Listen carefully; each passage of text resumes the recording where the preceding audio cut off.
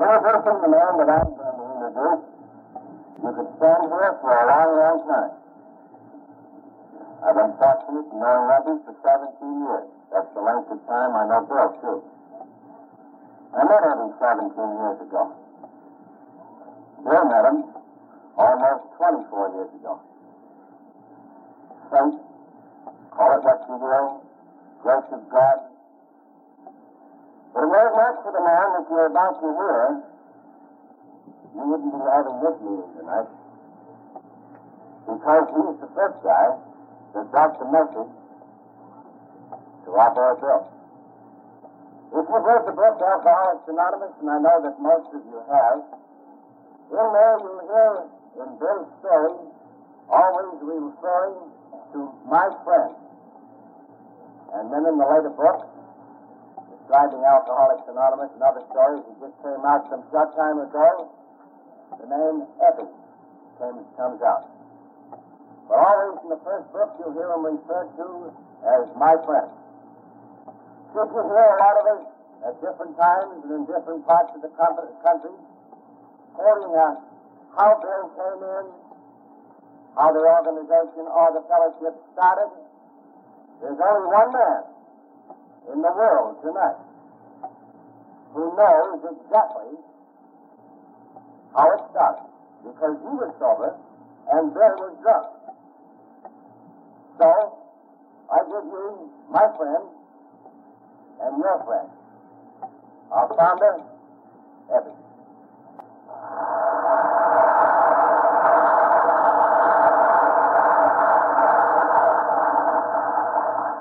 Thank you, Dick. Well, as Dick told you, my name is Epping, and I'm an alcoholic. I just had to start this off. And Dick asked me over here. I was very glad to come if I wanted to meet some of you Memphis people.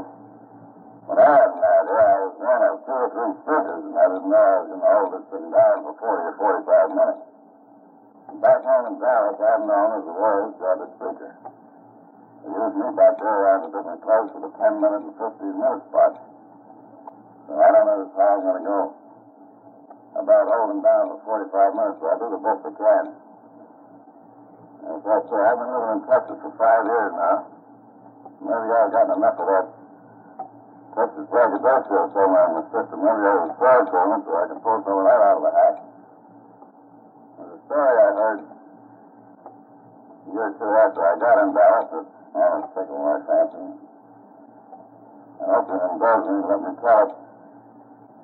The Texas rancher drove over to his nearest neighbor, it was about 15 miles, and said, "What do you say we go to town and make a day of it?" So I said, "All right."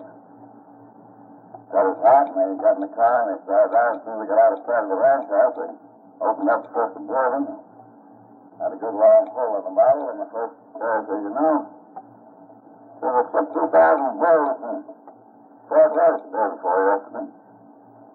After the start, they drove on the line and came to the gate, and they had to open that. They had another pour at the bottle in the second gasoline. Now, I put 2,500 bulls from my side and 4 or 5 days ago. They drove on, and just before they got to the main state highway, they stopped for a third good hooker, and the first rancher said again, "You know, I think we're the 2 biggest bullshitters in Texas." And I hope I have a crowd who were that way that said it out tonight. I know it was Dick and Jim Drake and some of the other boys wanted me to tell you some of the beginnings of AA as I experienced them. And when I think that I appreciate the things that Dick has said and other people have said about him, but I sometimes think that my chief claim to fame is that I was Exhibit A in the Antique Division of Alcoholics Anonymous. That's about it. Well, I got to go back to some of my beginnings. I started drinking when I was in school. I came from Oregon in New York as my native town. Went to private school there, and I started drinking in last year. I seem to hold it under control pretty well. But I did get off in a wild party one night. It was a military school, and we had a competitive drill, and after the drill, we all went out, and that was summer, we were out in the front. And we got in the nest, and the principal of the school heard about it. But nothing was said. But I wasn't very well that spring, and they took me out of school before school was over, and that son of the principal wrote to my father, and he always called me Ed. He didn't call me Eddie or Ed. He said, I don't think we can do anything more for Ed. Which meant that he was just starting us in school. So that fall, my father said, you're going to work in the foundry. My father happened to be in the iron foundry business. So I went to work that fall.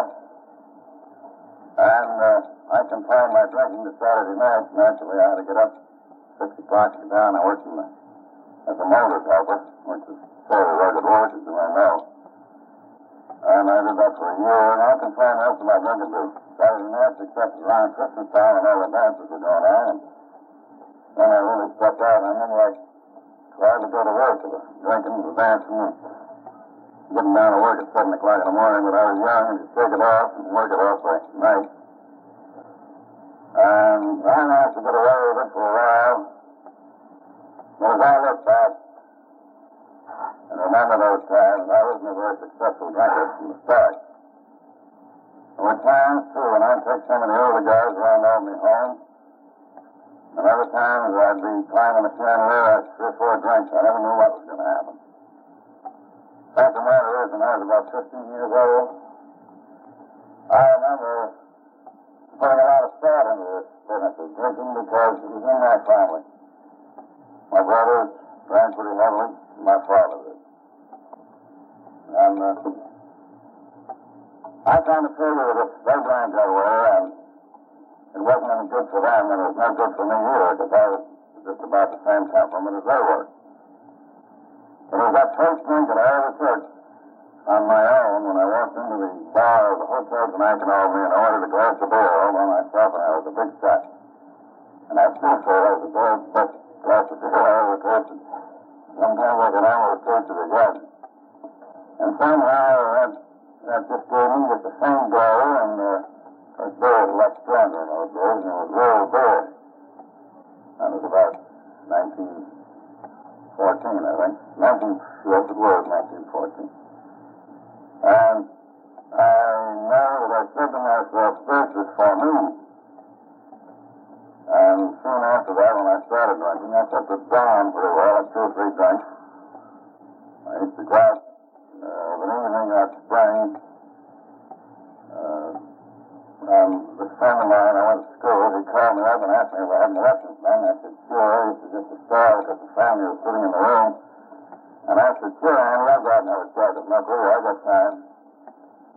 And we were 5 and chocolate milk. But I managed to get home by 11 o'clock, so there was nobody knowing about it. But I know that the effect and the taste of alcohol was fascinating to me from the beginning. And later on, I read a book called The Common Sense of Drinking, from which a lot of AA was taken, by Dick Peabody. He's now dead, but he was one of the first of the lay therapists that had a tremendous following of alcoholics. A lot of other books have been written by a lot of his pupils. The Glass Crutch is one of them by Dutch Chambers, and I can name a half a dozen. I can't think of them right now. But he said in that book that the difference between an alcoholic and a heavy drinker is that the heavy drinker might drink just as much in a given night as the alcoholic, but the next day is another day for him, and he wants to work, and his first thing in the awakening in the morning is the office. Well, the first step of the alcoholic is of the night before, and where can he get the next drink to bring that party back again? And that always appealed to me because that's the way I was. I forget business and want to get somewhere where I could get with the gang again. And he said the effect of alcohol on people who work tight is too fascinating. You can't handle it.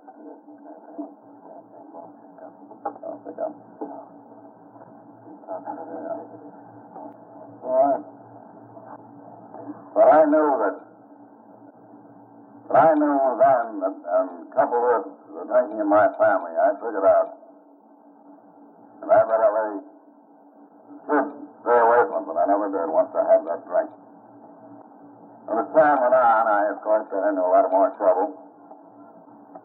And the family business broke up. It was one of those things do that's been running since 1852, and it broke up in 1922. And I was more or less on the loose and going from one job to another and getting in more trouble all the time. Our drinking was increasing. I didn't get overseas in World War I when I was in the outfit that was stationed around right in my hometown of Albany.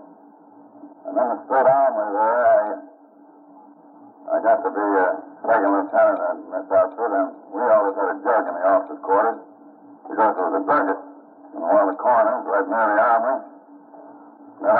And somehow I managed to get a barrel of whiskey, and we could get it because those were the days of prescription. Back in this year, a prescription during Prohibition. And you'd go in and get this pint of whiskey, but we got it all we wanted. We got that gallon jug filled repeatedly. And there was a pretty two-fisted drinking crowd, and they were all over it, and I was. And finally, we got into a jam one night. We got in a taxi wreck, and I just got superficial cuts in my both wrists and face. But I was kind of a bloody mess. It was just bleeding a lot. My father came in. I was sitting on the bed, and he said, "You get out of that nasty guy tomorrow morning, and sir, you leave my house." Well, I didn't feel like leaving his house right now, so late that afternoon I walked up and told the captain I was going to resign, request to be put on the reserve, so that ended my National Guard career, and that saved the drinking. But things got worse, and my father and mother died in 27, my father in 29.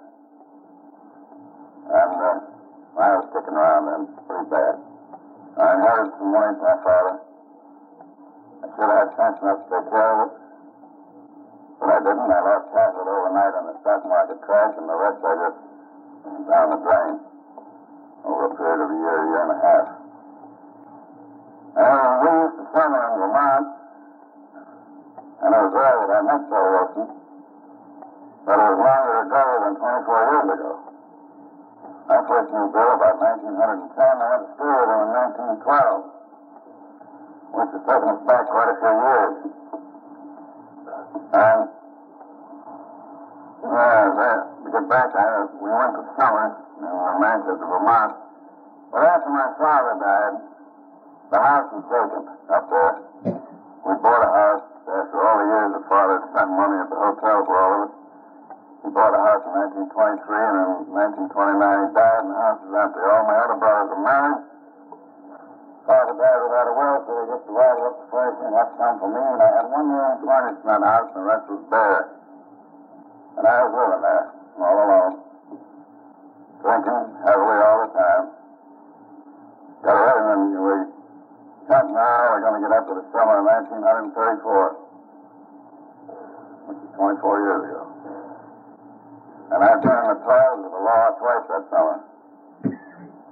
I've gotten drunk, gotten arrested for being drunk and disorderly, fined $5 or something like that. And it seems in Vermont at that time, I don't know whether the law is still on the statute book and that, but if you got arrested 3 times, anyone given years for drunkenness and then 6 months in Windsor State Prison. Well, I was getting drunk right along.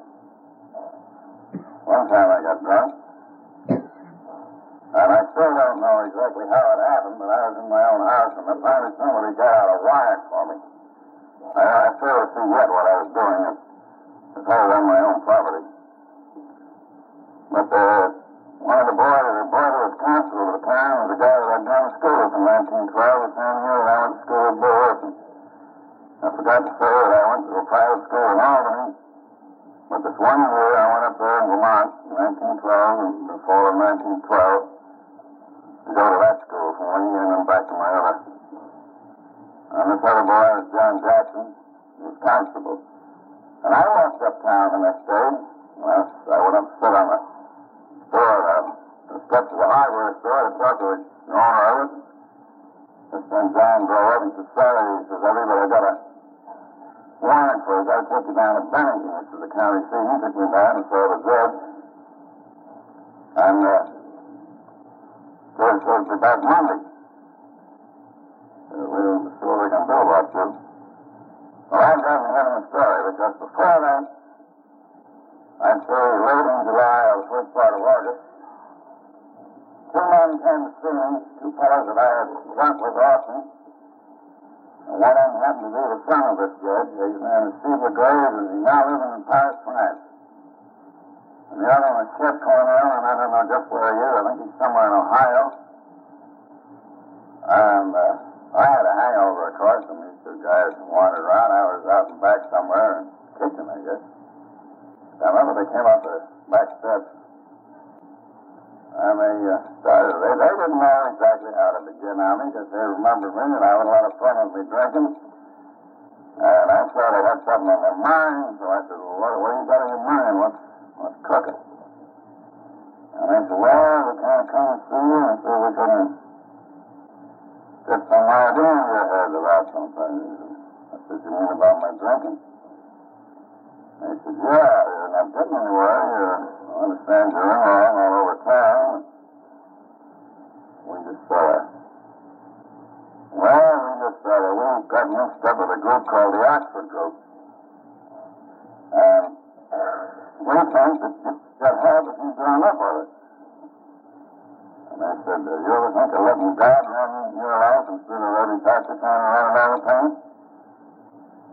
And I really thought sense the way I figured it, and it seemed to me that they were just telling me things that I had been taught in my childhood about the right way of living.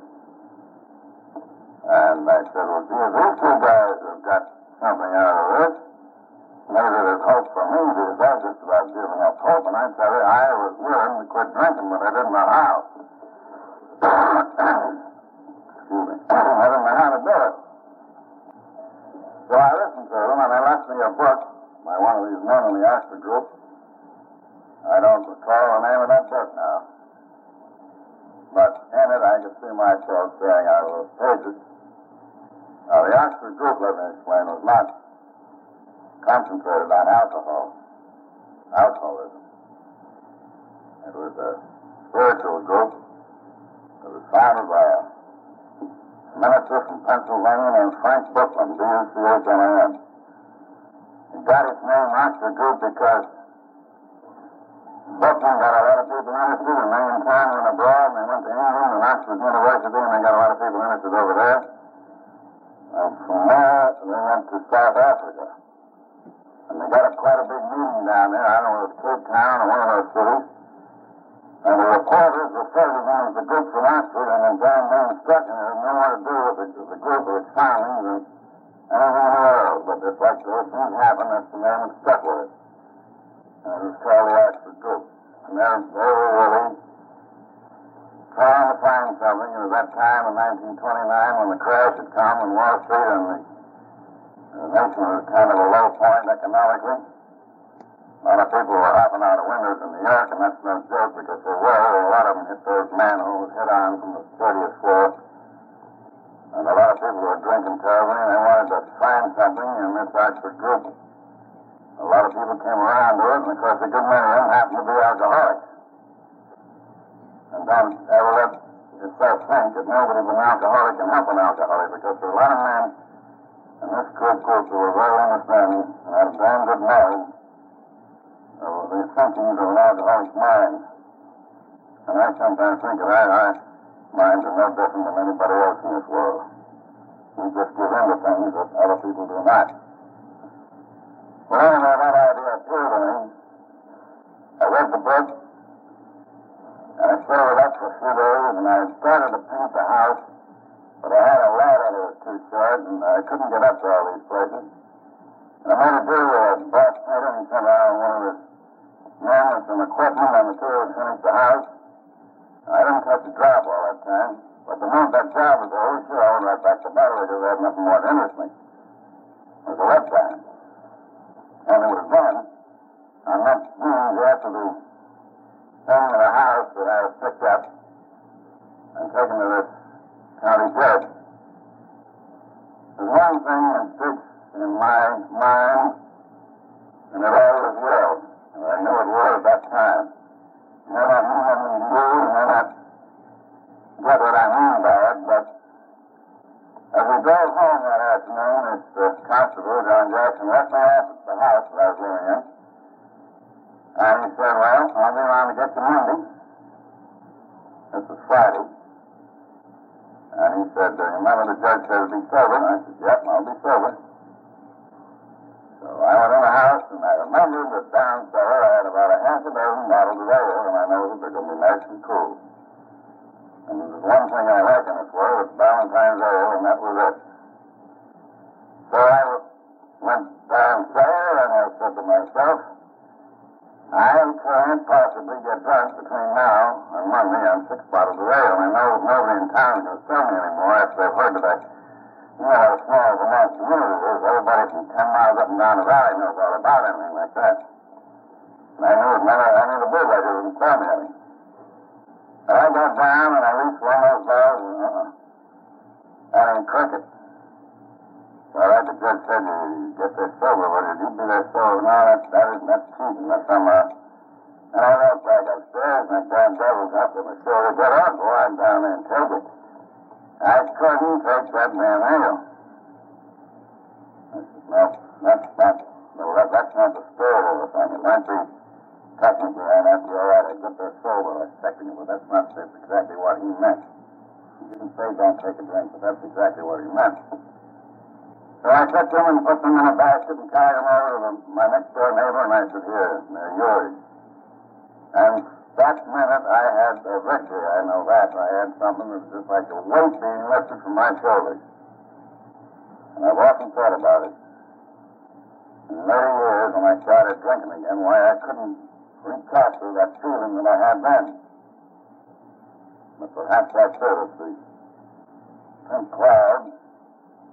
And later on, you get a more mature, if I might use the word, outlook. But I don't think if you have a slip, you can ever go back again.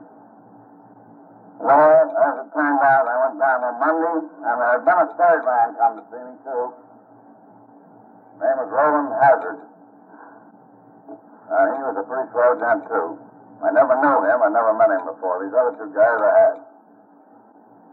And he was there Monday when I was brought before the judge. The judge started to me a little lecture, and he said, Hazard, will you take this man? And he said, sure. So I was released from my own cognizance, and the charges were dropped. And this guy took me, and he took me back home, and left me there. And a few days later, I closed the house up, went down and stayed with him. He lived about 15 miles below, south of the town. And then we went on down to New York. And I stayed with Chuck Cornell and one of those other chaps who came to see me. I stayed there about a month, I guess. And during that time, we made trips back to Vermont, Hazard and I, and 2 weeks after I was connected with this action group, which is a much looser membership than Alcoholics Anonymous, I really think. And they got me out speaking. The first weekend that I went out speaking, we went up through Vermont. I spoke in a junior college, 2 churches, town meeting hall, and someplace else all in 2 nights. 2 afternoons and 2 nights. And I still don't know what I talked about. But I just felt good about the whole thing, and really figured that these guys must have something. That there must be a higher power, because they were the ones that originated the phrase, believe in a higher God or a higher power as you understand him. And it was while I was doing this and going back to New York that I heard about Bill. I haven't seen Bill, I don't believe, for over a year, although Bill, you see, was born and raised in a town 6 miles north of this town of Manchester, Vermont, where I used to summer. Also spent quite a few winters there. And I heard that Bill was in pretty tough shape, drinking bad, and I had been downtown in Wall Street and seen some of my old friends, one of whom I had Bill's sister-in-law. And he said he was in tough shape, and he said, why don't you give him a ring on the telephone? And I said, well, I will, but I want to think this thing out a little and get myself a pretty good story, a pretty good pitch to give to him. And I can truthfully say now that I believe that if I went over there, that Bill would either go for it, lock, stock, and barrel, or he would have none of it. He wouldn't just play around with it for a little while. I thought that if he put his teeth into it once, he'd stick to it. Which I thought I knew him pretty well, having gone to school with him and seen him over the years. So I called him up one night. I didn't get Bill, but I got Lois, his wife, and told her what had happened to me, that as much as kind of showed me something. Well, I don't even sober myself in about possibly 6 or 7 weeks. But I think sometimes the initial effect that we get from a thing is we're more powerful then than we are later on. We get stale. Well, anyway, Lois said, why don't you come over to dinner some night? And then she mentioned the date. I said, fine. So that night I went over at S.S. 5, I guess, in the evening. And I rang the bell at 182 Clinton Street. The only person home was an old colored man named Green, who I've known for years. He'd been with the family. And Lois's family, that is. And he said they're both out. Both Mrs. Wilson, Mr. Wilson are out. Come on in. So pretty soon Bill appeared, and he'd been drinking, but he wasn't too bad. And said hello, and this, that, and the other thing, and he's kind of aging around. Then he made an excuse. He had to go out and get some ice cream, something out for supper, and of course I know what he's going after. I understand. I've done it so many times myself. So then Lois came in. And there was another girl invited. There was a girl invited because she lived upstairs and had made the place in her apartment. So we all sat down to dinner. And Bill's got a little job with him in the book about the gin across the kitchen table, but it don't make any difference. The idea is there. Now we got dinner, and then we all moved upstairs and those houses, and in the back there in the east, most of the living rooms on the second floor. So we moved up on the second floor, and after a little hemming and hawing, Laura said, well, let's hear about yourself. So I started in. I guess they got me wound up, and I guess that started putting me at 1 o'clock in the morning.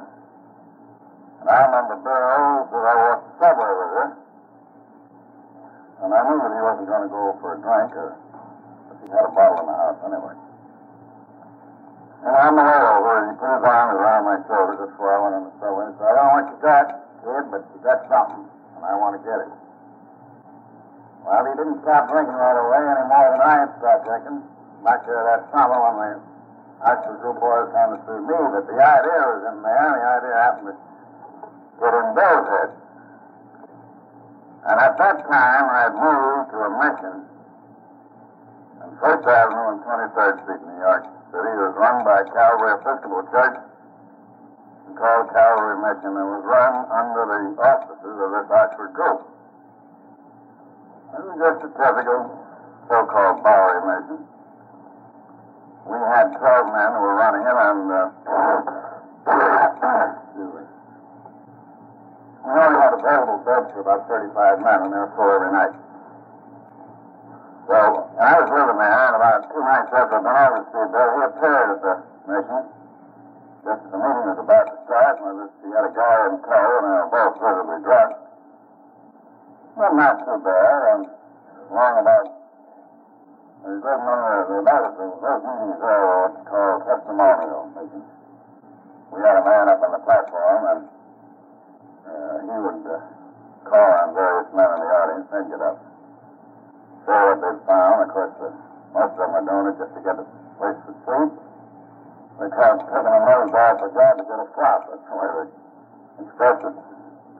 Well, in the midst of all these proceedings, Bill gets up and walks up to the platform, and he's about 6 feet 3, you know, and he leans his elbow on the piano, and he starts shouting. And the superintendent said, get him down, next year, pull him down out of there. I said, well, go over it, see what he does first. The guy gave you a dirty look, but he let Bill short. And then 2 or 3 days later, this was sometime late in November. As I've been talking to Jim and Dick and some of the other boys, I wish that either Bill or I or somebody kept a diary back there so that we could remember dates and have some continuity to our stories. Because you go back 24 years and you count out to the life, you recall things accurately. Turn tape over, please.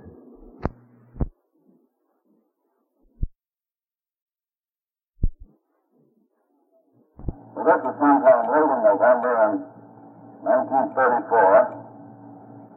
And a few days later, the Bill got himself a taxi cab and 2 bottles of beer and went up to Town's Hospital in Central Park West. And when I heard he was up there, I guess it was the next day, I went up to see him. Because I made up my mind that having started this with Bill, it was up to me to stick it out, which I think is a true thing in every AA 12-step case you go on. If you're going to do it, don't spread yourself too thin and take on 25 or 30 people. I'd rather see you concentrate on 1 or 2. I don't know whether I'm my brother's keeper or not. But I do think that if you start and put something in a man's mind and possibly in his heart and soul, you've got to stick with him to his test box as well as his victory. Because you're the one that started, and it's up to you to see as it gets on his feet. So I followed Bill up there, and we had some talks, and we got out, and went back down around Wall Street, and had to make a few little moves in there, and I kept riding hard on him, as they say out in Texas. I rode hard on him. And he came around and he began to attend Oxford group meetings, which I might add are exactly the same as AA meetings. So they had a speaker, a leader. That's what they call it. They didn't call it chairman, they called it the leader, and 3 or 4 speakers. And Bill spoke many times from Calvary House and Gramercy Park North in New York City. And later on, when we split from the Oxford group and became Alcoholics Anonymous, we went back to that place and had our meetings there up to about 2 years ago. The original Manhattan group. Now, of course, Ohio, Cleveland, and one of the other cities claim that they are the original AA, but, I don't know, I kind of dispute that a little bit. Because there was a clear succession right through from the Oxford group meetings until the time we broke off, and the meetings went to Evan Bill's house, and then they went to Steinway Hall on 57th Street, and from there to Bert Taylor's shop on 5th Avenue. We occupied one of the floors of his tailor shop, and let's see, there's a great succession, but I don't care whether Truman or anybody else claims the first group. It makes little difference. The thing got started. So, Bill and I were together a great deal that first winter, and then I went back to Albany in 1936. And Bill went on to found AA. And he's really the one. I just had something to do with giving him the idea. He went on to, with Dr. Bob, found AA. And in 1937, I had a slip. I fell off the wagon after 2 years and 7 months, which was slightly different from that DuPont film. The DuPont film had me falling off a month after I talked to Bill, but that wasn't so. I was 2 years and 6 months later. And I've had to go over trouble off and on. If I want to go back and count the years, I can count possibly 15 years of complete sobriety out of the 24, maybe 16 years. But they're the longest of 16 months and 8 months and 7 months and so on. And summer of 1953, I was again in New York City drinking. And I walked into the intergroup one day, and Hazel Rice, one of the secretaries there, said, I think I've got a man that can help you who's got something real and something tangible. And she said, I'm going to call him right away. And she called this man, he came down to see me. He says, where do you drink? And I said, when I ran on 3rd Avenue, it's 12, let's go.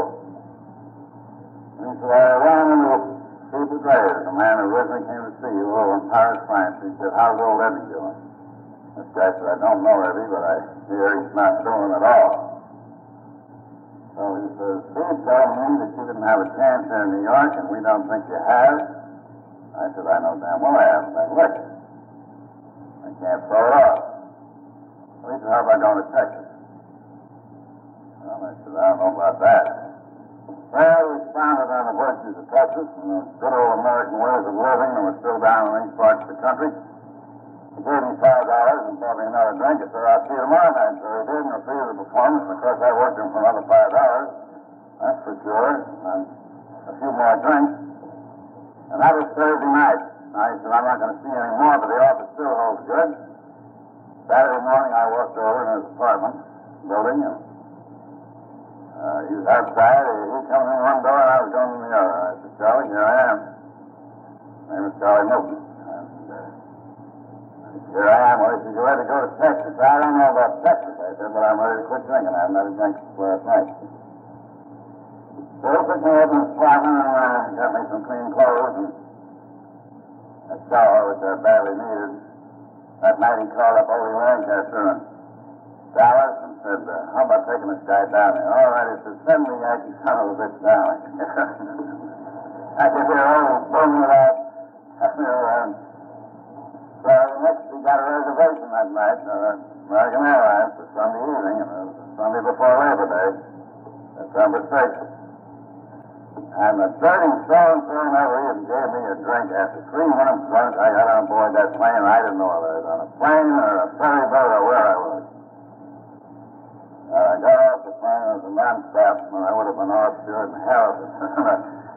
Non-stop anyway. I got off that plane, and the first person out of it, no sooner I had that thing roll up, and I was down on the steps. I had enough flying for one night.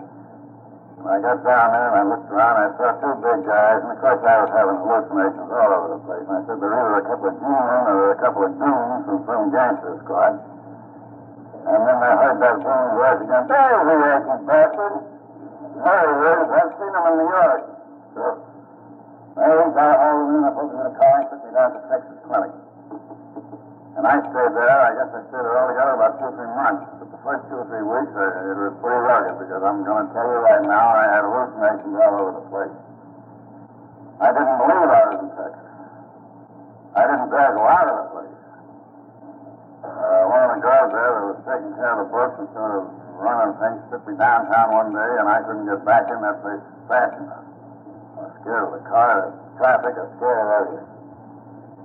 And it wasn't when I was there 2 weeks later, the guy said, I'm going out to mail some letters to the airport. You want to go out? And I said, I sure do. I want to see this airport and see if I'm really in Dallas.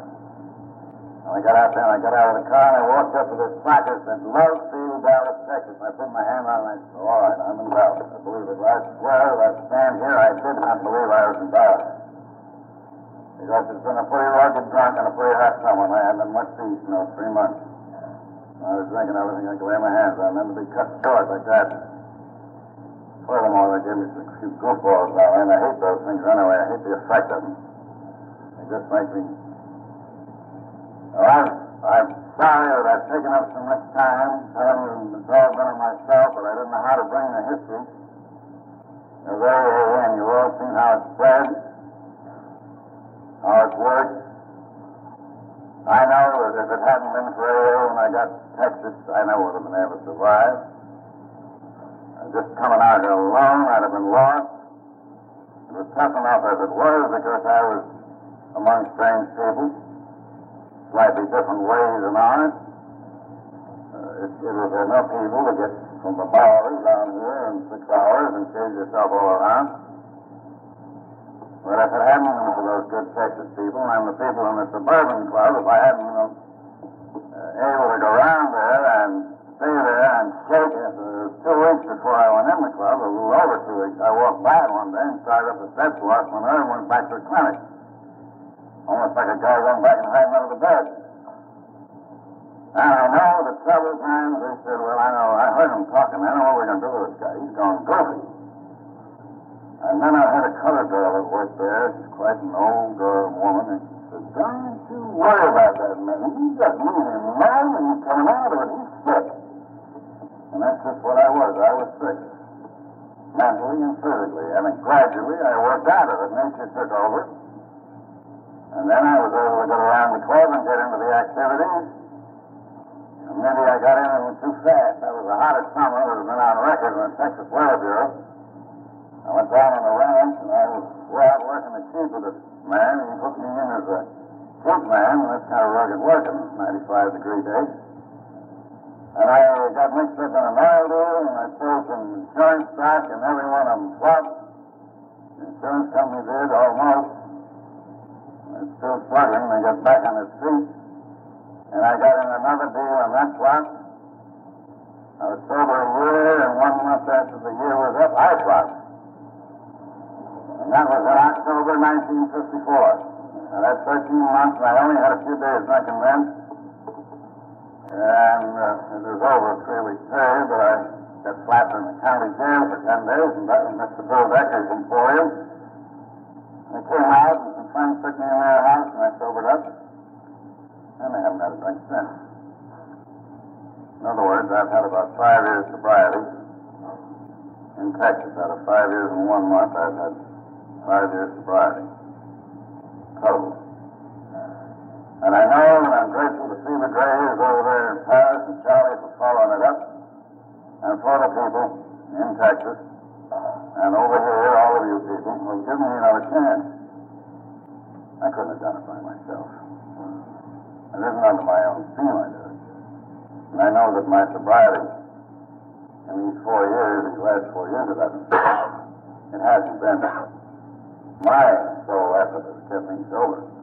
Nor do I believe it has been entirely the friendship and the help of people. I think it has been the help of a higher power. And while I have lost that idea sometimes along this way of life, thank God I got it back again. Because I know that I couldn't exist without it. There are times when I know I'm not like a great many people I hear talk that they say there isn't a day in their lives that they don't fight the desire to take a drink. Well, I'm telling you right now, flat out, I'd go get drunk. I couldn't be that much of a hero to fight it every day and every hour. I don't have that. But I do have periods every 3 or 4 months when it's maybe 2 or 3 days it's rugged. That's all I think about. It's taking a drink, and if I haven't got myself conditioned to the correct way of thinking and knowing that if I take that drink where I'm going to end up, I have no doubt that this time, I know that last drink that was drunk, that the liquor knocked me so badly physically and mentally too that I'd never survive another one. And I get that in my head, and I keep it there in spite of the fact that I want to go out and I get sick of this being in harness every day and going to work. And I'm getting along in years, and I like to have a little rest once in a while, but I got to go and work.